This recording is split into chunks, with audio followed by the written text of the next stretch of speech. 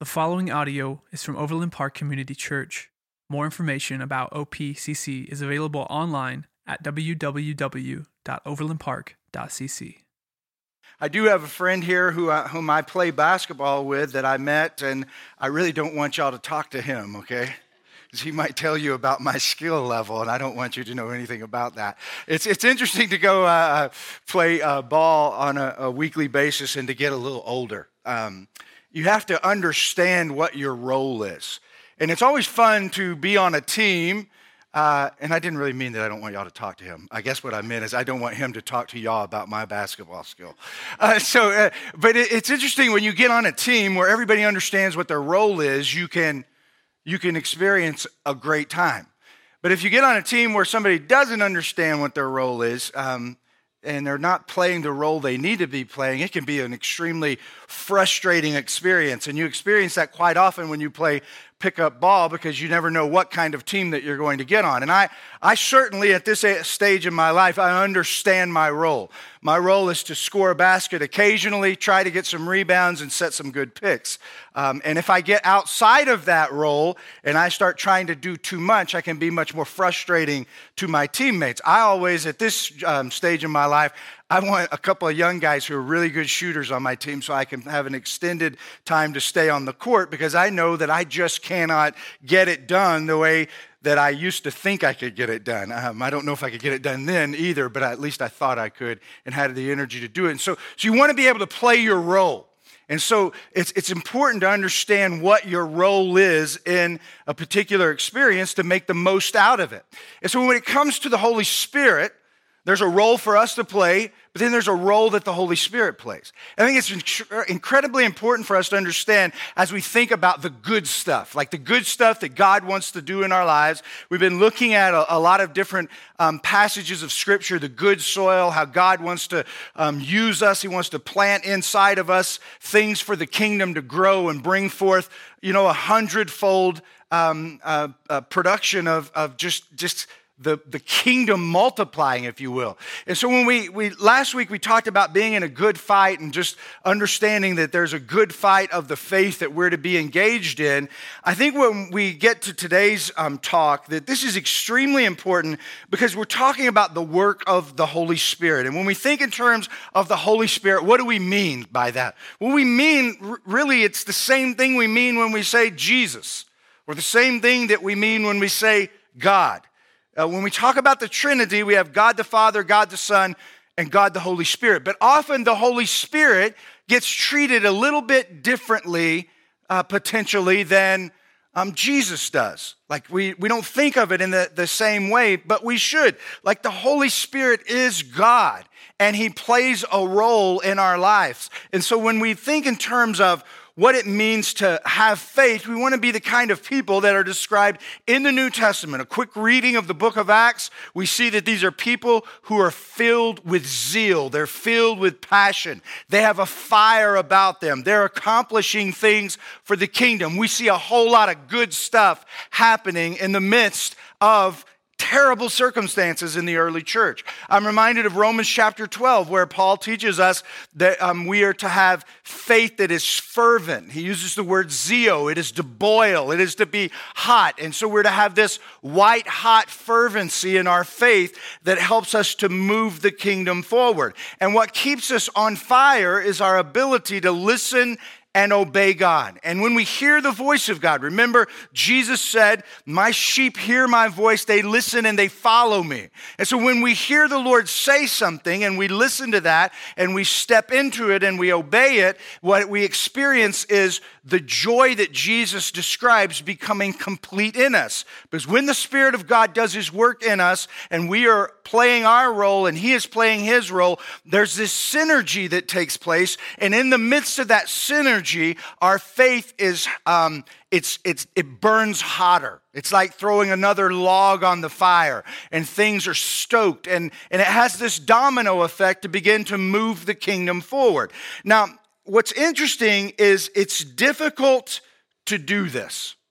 It is difficult to do this, but it is an easy thing to do.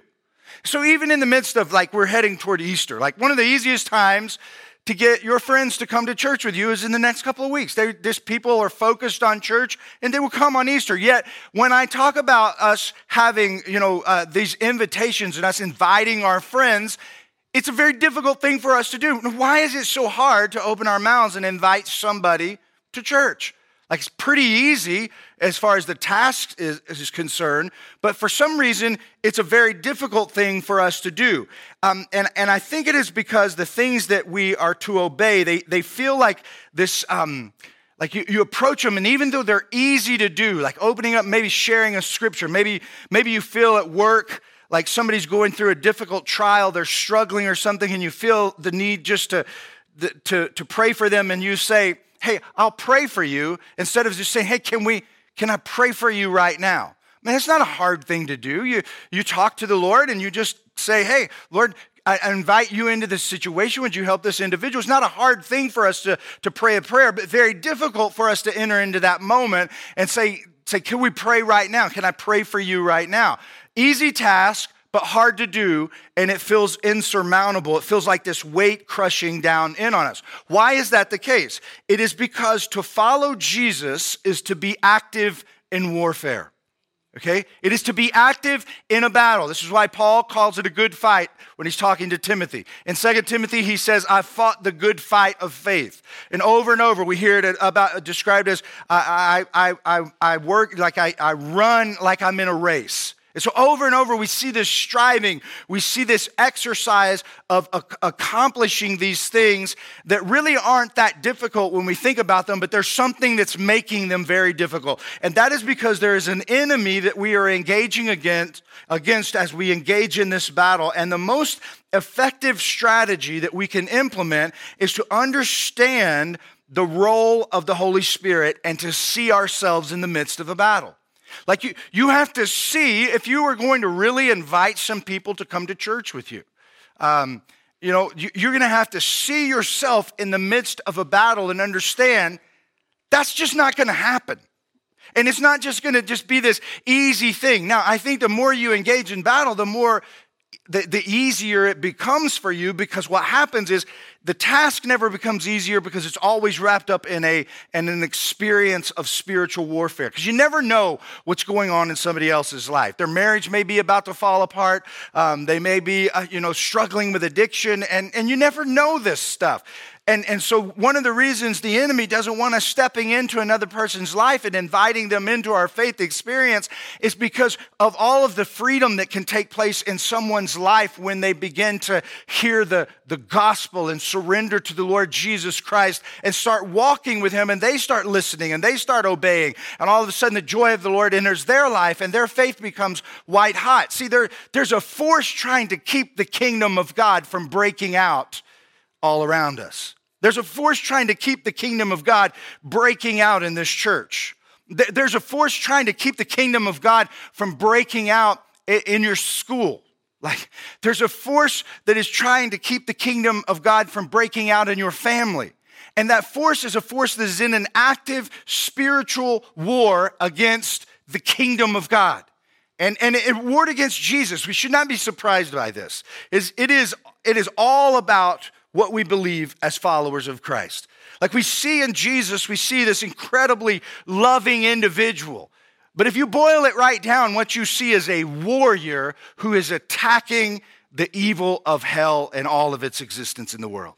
And we see him going to the cross in the midst of a battle. And we see him showing us and modeling for us, this is what it means to be a part of my kingdom and to have faith in me. And so over and over we see that Jesus is calling us into this battle. When we study the Gospel of John, we see in John chapter 17, John chapter 16, 17, and 18, Jesus, as right before he goes to the crucifixion, he starts unpacking all of this idea about it's good for me to go away from you, because when I go, I'm going to send the Comforter.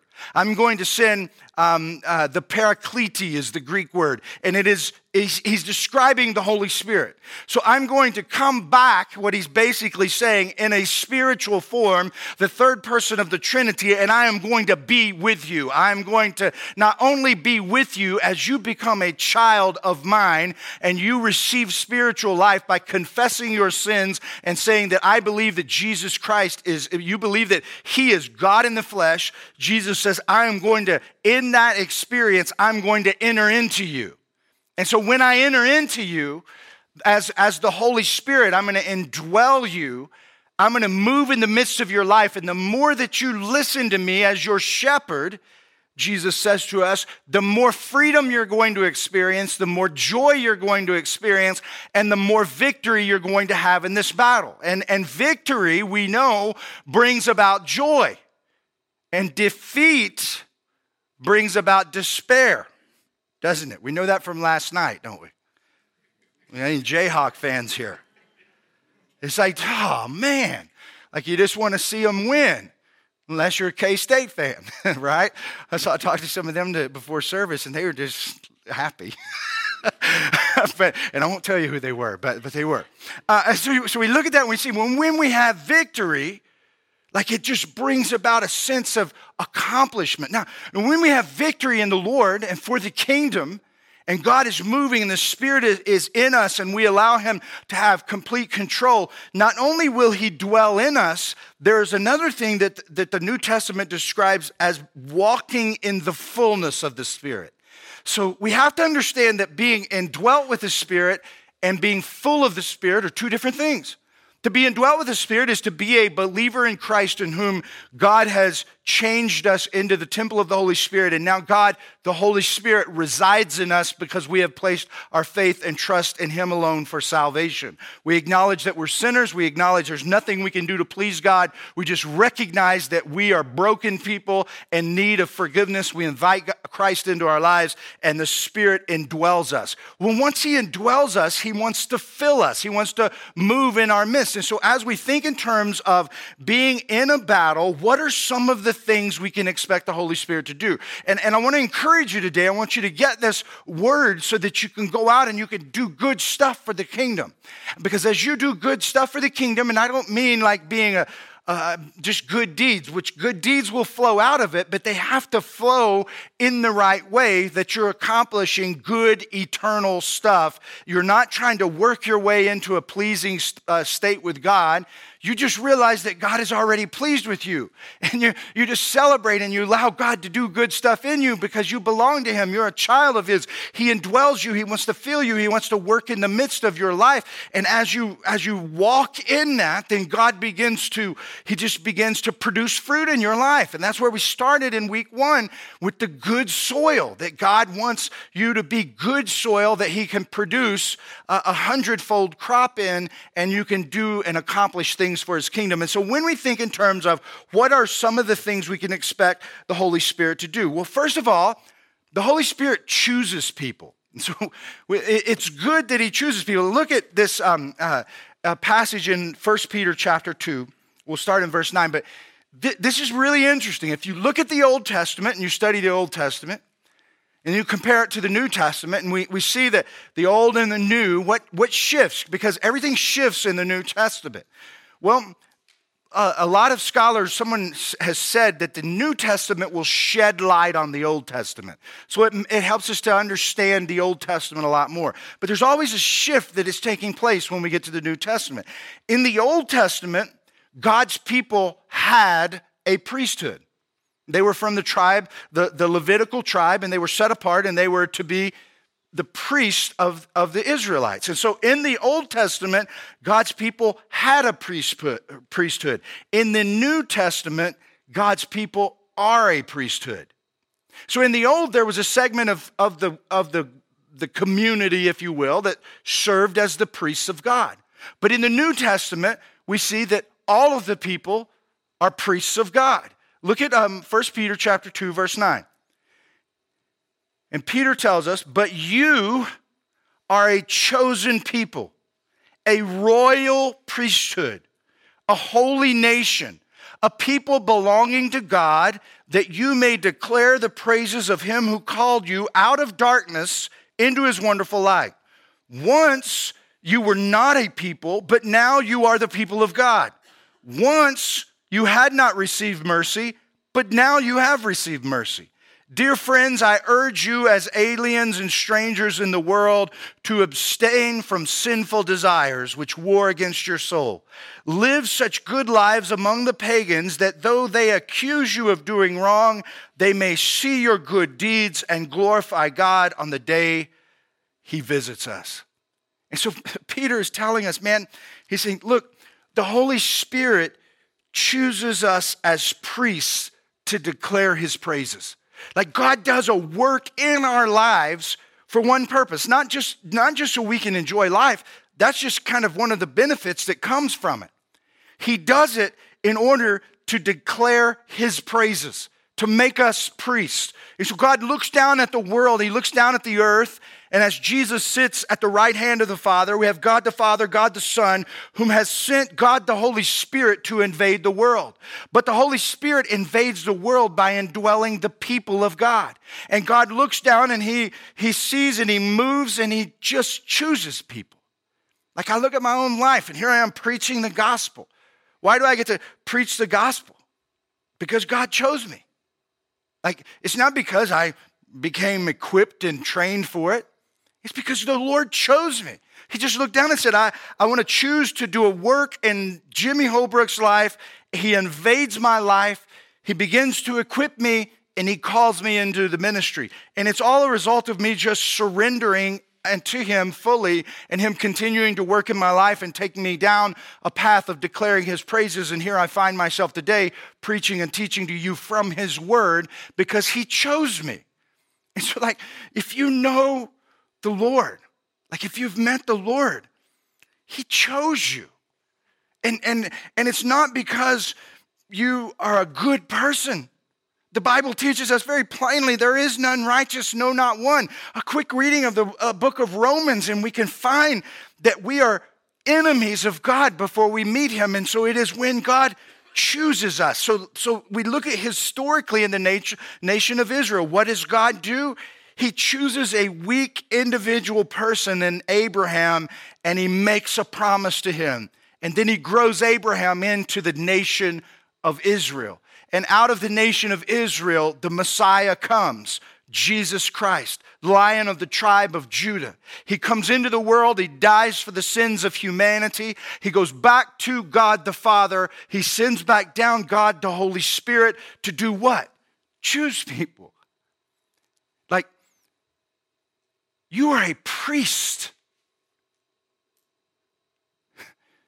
You are a royal priesthood, a holy nation. Have you ever thought of yourself that way? We like to think of the priest as wearing a black shirt and a white collar. You are priests of God. If you have met Christ, then you are a priest of God. Now, why does God make you into a priest? So that you can declare his praises. So that you can declare, he says, we once did not have mercy, but now we have mercy. So we declare to people who've never experienced the mercy, there is mercy. Like, I love mercy. Like, you're looking at a very screwed up individual. That's what I'm talking about right there. Okay? And so I am messed up, but the mercy of God has covered up my mess. And so I declare the praise of his mercy. I once was in darkness, but now I'm in light. And why has God made me a priest? So I can declare that you don't have to remain in darkness. I used to just love being in my sinful state and staying there rebelling against God. But then when the Spirit of God came into my life and I yielded to him, then I just love being with the Lord. And so I love knowing more about him. And then he continues to increase my freedom. He continues to increase the joy and the peace that passes all understanding. He continues to move in my life. And I want to declare to people, listen, I once was in darkness, but now I've been in the light, and that's available to you. And so these are the things that he's called us and made us into a priesthood. Each one of us who know him personally, we are a priesthood of believers who declare to the world the deliverance that is available to us. And so here's the deal. We bring heaven to earth. Like, we bring it here. So, I was talking to Abby. She was trying to prepare for a talk we were sharing with the youth a couple of weeks. And she's like, I got to get ready. And I said, Abby, is heaven in you? And she said, yeah. And I said, well, then just let it out. You don't have to over-prepare for getting up and talking about what Christ has done in your life. If heaven is in you, just let heaven out, because you are a priest of God who can let it out, and you bring heaven to earth. Jesus taught us, he said, Lord, teach us to pray. He said, when you pray, pray like this: Our Father, which art in heaven, hallowed be your name. Your will be done on earth as it is in heaven. What is Jesus teaching us? He's saying, listen, we are the catalysts that bring heaven to earth. How do we bring heaven to earth? By walking with the Lord as priests of God. And so this is powerful information. When I see myself as one of the chosen, I begin to get motivated to do what? To get into the battle. If I'm not walking in the midst of the battle, then I'm not functioning as a priest and playing the role that God wants me to play. And so when we look at the role of the Holy Spirit, what is his role? His role is to choose people. And as we become one of the chosen, then our role is to walk in intimacy and fellowship with him and to begin to declare the praises of God, the mercy of God, the deliverance of God. So we look at it, man, whoa. Like, you need to just walk into school tomorrow, walk into work, and you just need to be like a priest has just shown up on the place. Like, you need to see yourself that way. You need to go to work. When you get home from work and you've had a long, tired day and you pull into the garage and you're kind of exhausted and you're looking at the opportunity to go in and minister to your family. And you go, okay, I'm going to take a breath and just picture myself. I'm a priest of God. And I'm going to walk in and minister to this family. And as you begin to see yourself as a priest of God, you begin to get motivated to do battle against the enemy who is constantly trying to hold back the kingdom of God. And so the Holy Spirit chooses people. But not only am I a chosen person, the Holy Spirit anoints people. He anoints people. Look at 1 John chapter 2, verse 27. He says, as for you, and he's writing to Christians, okay? As for you, the anointing you received from him remains in you. And you do not need anyone to teach you, but as his anointing teaches you about all things, and as that anointing is real, not counterfeit, just as it is taught you, remain in him. And so he's teaching us here that when I step into a situation, whatever situation I'm stepping into, I choose to see myself as an anointed force because that's what I am. Now, this is not a word that we use a lot, anointed. It's kind of a spiritual word. What does it mean? It has several different meanings, but basically what it's saying to us is that we are set apart. Like in the Old Testament, they anointed Aaron as the first priest. Aaron was a brother to Moses. And when they delivered Israel and they came out of the bondage of Egypt, and Aaron was anointed as a priest of God. It was a foreshadowing of what was going to happen to the believer in the New Testament. So they put oil on his head and it ran down him, and it was a symbol to all the people that Aaron had been set apart for a divine work. And so when we look at ourselves and we go, okay, I'm anointed, what does it mean? It means that I am set apart for a special divine purpose. But not only does the word carry the idea of being set apart, it means that I've been empowered. And so the anointing of God means that there is a power that comes over me for the specific divine purpose that God has for me. So for instance, the best thing I think I could use to illustrate is right now in this moment, I believe that, and I try to enter this moment every time as Paul did, I want to be in agreement that my preaching and teaching would be by the demonstration of the Spirit and its power, not by the eloquence of my words. And so I want the anointing of God to empower me to preach the gospel. Why? Because I don't want to just come and entertain you and tell you some nice little homily that's what we eat, that you encourages you and you go on about your week and go, oh, I just really feel encouraged by it. No. You are a priest of God, and I want the Spirit-filled anointing preaching coming into your life where the Holy Spirit is hitting you right where you need to be encouraged and encouraging you right where you need to be encouraged and challenging you where you need to be challenged and convicting you where you need to be convicted. So why? So that you can be the priest of God that He has chosen, and you can be set apart for the divine purpose and empowered by the Holy Spirit for the special work that He has lined out for you to accomplish that week. So the anointing of the Spirit comes to not only set us apart for a work, but to empower us. And then one of my favorite things about the anointing is protects us. They would use the term anointing during this time that this text was written, and they would anoint their swords with oil. Why? The same reason we anoint our guns and knives with oil today, to protect them from outside elements. And so we are anointed in the fact that God protects us when we're walking with Him in the fullness of His Spirit. He can take us into places that may be perceived as dangerous for our reputation, dangerous for our well-being. God can take us into those places. He has anointed us. He has protected us from the outside elements. Why? Because He has set us apart for a divine purpose, that He has enabled us with the power, and He will protect us in the midst of the battle.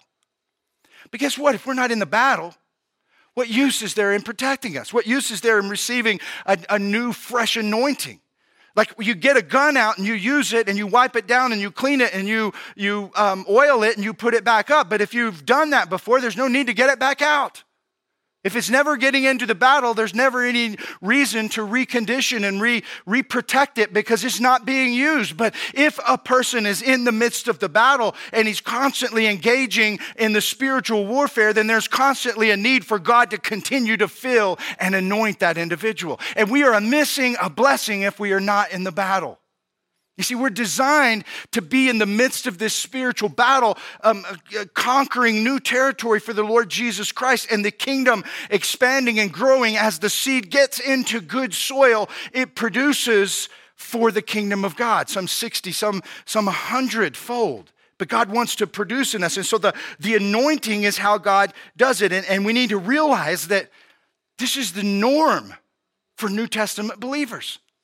Like this is not like, this is just what it teaches. I am anointed with the Holy Spirit, and we need to choose to see ourselves that way. But not only are we chosen by the Holy Spirit and anointed people of God, but we are filled with truth. And so God, He chooses us, He anoints us, and then He begins to fill us with truth. Because I am chosen and anointed, I am loaded with truth that many people do not possess. Now, this is so very important. Not everybody possesses the truth that a person who has been saved by the Holy Spirit and indwelt with the Holy Spirit, not everybody that we're living among possesses that same truth. And we must be aware of that. That is why the enemy makes something that is so easy, so hard to follow through with, because the truth sets people free. What did Jesus say in John chapter 8? You shall know the truth, and the truth shall what? Set you free. So as people encounter the truth that we're filled with, they are supposed to be experiencing freedom in their lives. If the truth is contained, then people remain in captivity. But if the truth is let out, people are set free. John chapter 16, verse 13 says this about the role of the Holy Spirit. Jesus said, but when He, the Spirit of truth, comes, He will guide you into all truth. He will not speak on His own. He will speak only what He hears, and He will tell you what is yet to come. Now, does that mean that you're going to be able to foretell the future? No. What it means is the Spirit of God, when we're walking in sweet fellowship with the Lord, that the Holy Spirit will prepare our hearts for any difficult circumstance that may be waiting for us right around the corner. Like, I cannot tell you how many times that I have, before I found out about the crisis or the experience that was difficult to navigate through, the Lord had already prepared my heart, and He prepared me for what was about to come. And this is the role of the Holy Spirit, is he fills us with truth. He guides us. He helps us to be able to accomplish what? The divine purpose that he has laid out for us. Now, in John chapter 17, verse 17, Jesus says this, sanctify them by the truth. Your word is truth. Now, what does sanctify them mean? Well, sanctification is this process of spiritual growth. And so when I come into the kingdom and the Spirit of God moves into my life, he indwells me and I have met him, I come to know the Lord. Then after that, I begin walking with him, and in obedience, he takes me through this process of spiritual growth. And so one of the things that I think has really hurt the American church is that we have made it all about that decision. Is that when you come into the kingdom, you are now a part of the kingdom, so let us find somebody else to get into the kingdom. And we don't focus on developing ourselves spiritually. But the idea here is that when I come into the kingdom and I meet the Lord and I'm born again and I'm what we would call, I'm saved from my sins for what? For the eternal work of the kingdom. It means that I am to go through this birthing process over and over. Not in a salvation sense of the eternal destiny of my soul, but in the sense of what God wants to birth in my life. And so God constantly wants the kingdom of God to break out in my life in a new way. And so I'm to step into these experiences and learn how to do what? Listen to the Lord and obey his voice. Listen to the Holy Spirit and recognize what the Holy Spirit is saying to me and be able to step into that experience through faith with obedience. So why? That the kingdom of Christ can be unleashed and truth can set people free, because I'm filled with truth and his word is truth. And as I allow that to happen in my life, I continue down this journey, and the kingdom not only breaks out in someone else's life, it continues to break out in my life. And so heaven is in me. And as heaven is in me, it needs to come out of me. Why? Because this is why Jesus chose me through the power of the Holy Spirit to be a royal priest who was anointed by him and filled with truth, so that the kingdom of God could advance and the seed could produce 100-fold. Like, this is the way this works, man. If this is not happening in your life, you are not experiencing what it means to follow Jesus. Like, you may be experiencing a form of religion, but if this is not happening, like, this is the New Testament. This is what it's all about. And so the Lord, he starts to speak into our lives, and we're loaded with truth. Why? Because we are sanctified and we go through this spiritual growth process. And what is it that sanctifies it? His word is truth. So as I rest in the word, the truth of God washes over me, and it helps me to live the life that I've been set apart for. And it helps me to enter into the battle and fight the good fight of faith, so that the gospel could be advanced and the kingdom could break out in the world through my life as a priest of God. And when that happens, man, it's like everything else is meaningless. Nothing else compares to that experience right there. Everything else is just kind of connected to that experience, but that experience becomes the number one thing. That's why Jesus said, seek ye first the kingdom of heaven, and all these things shall be added unto you. He who looks for his life will lose it, but those who lose their life for my sake will find it. What's that mean? It means those who realize that when I do a work in their lives, they are priests of God, and they start living like priests, everything else in your life will work out, because you're doing the one thing that you were designed to do for all eternity. Don't let the little window of the moment of time that you're living on this side of eternity rob you of all that you are designed to be forever and ever and ever and ever. So the Holy Spirit chooses people. The Holy Spirit anoints people. He fills people with truth. And then it's so cool. It kind of put all this together, what I've been talking about. The Holy Spirit works through people. He works in us to hit the target he is aiming at with us. And so the word sin, you know what the word sin is? It's the word harmatia, and it means falling short. They would use it during the time that this was written as an archery term, which I love that, amen? The more we can do about archery, the better. And so they would say that it was missing the bullseye, missing the mark. That's what sin is, missing the mark. And so as the Lord says or as we look at the work the Lord works in us, if you want to hit the target, you have to be a person.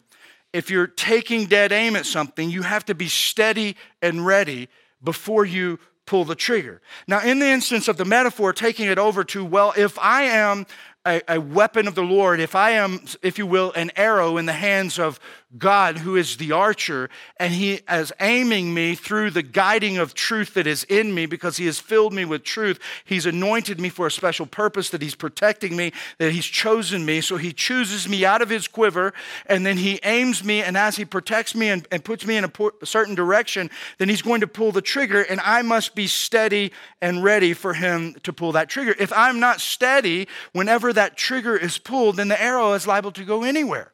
And so Paul tells us this in 1 Corinthians chapter 15, verse 58.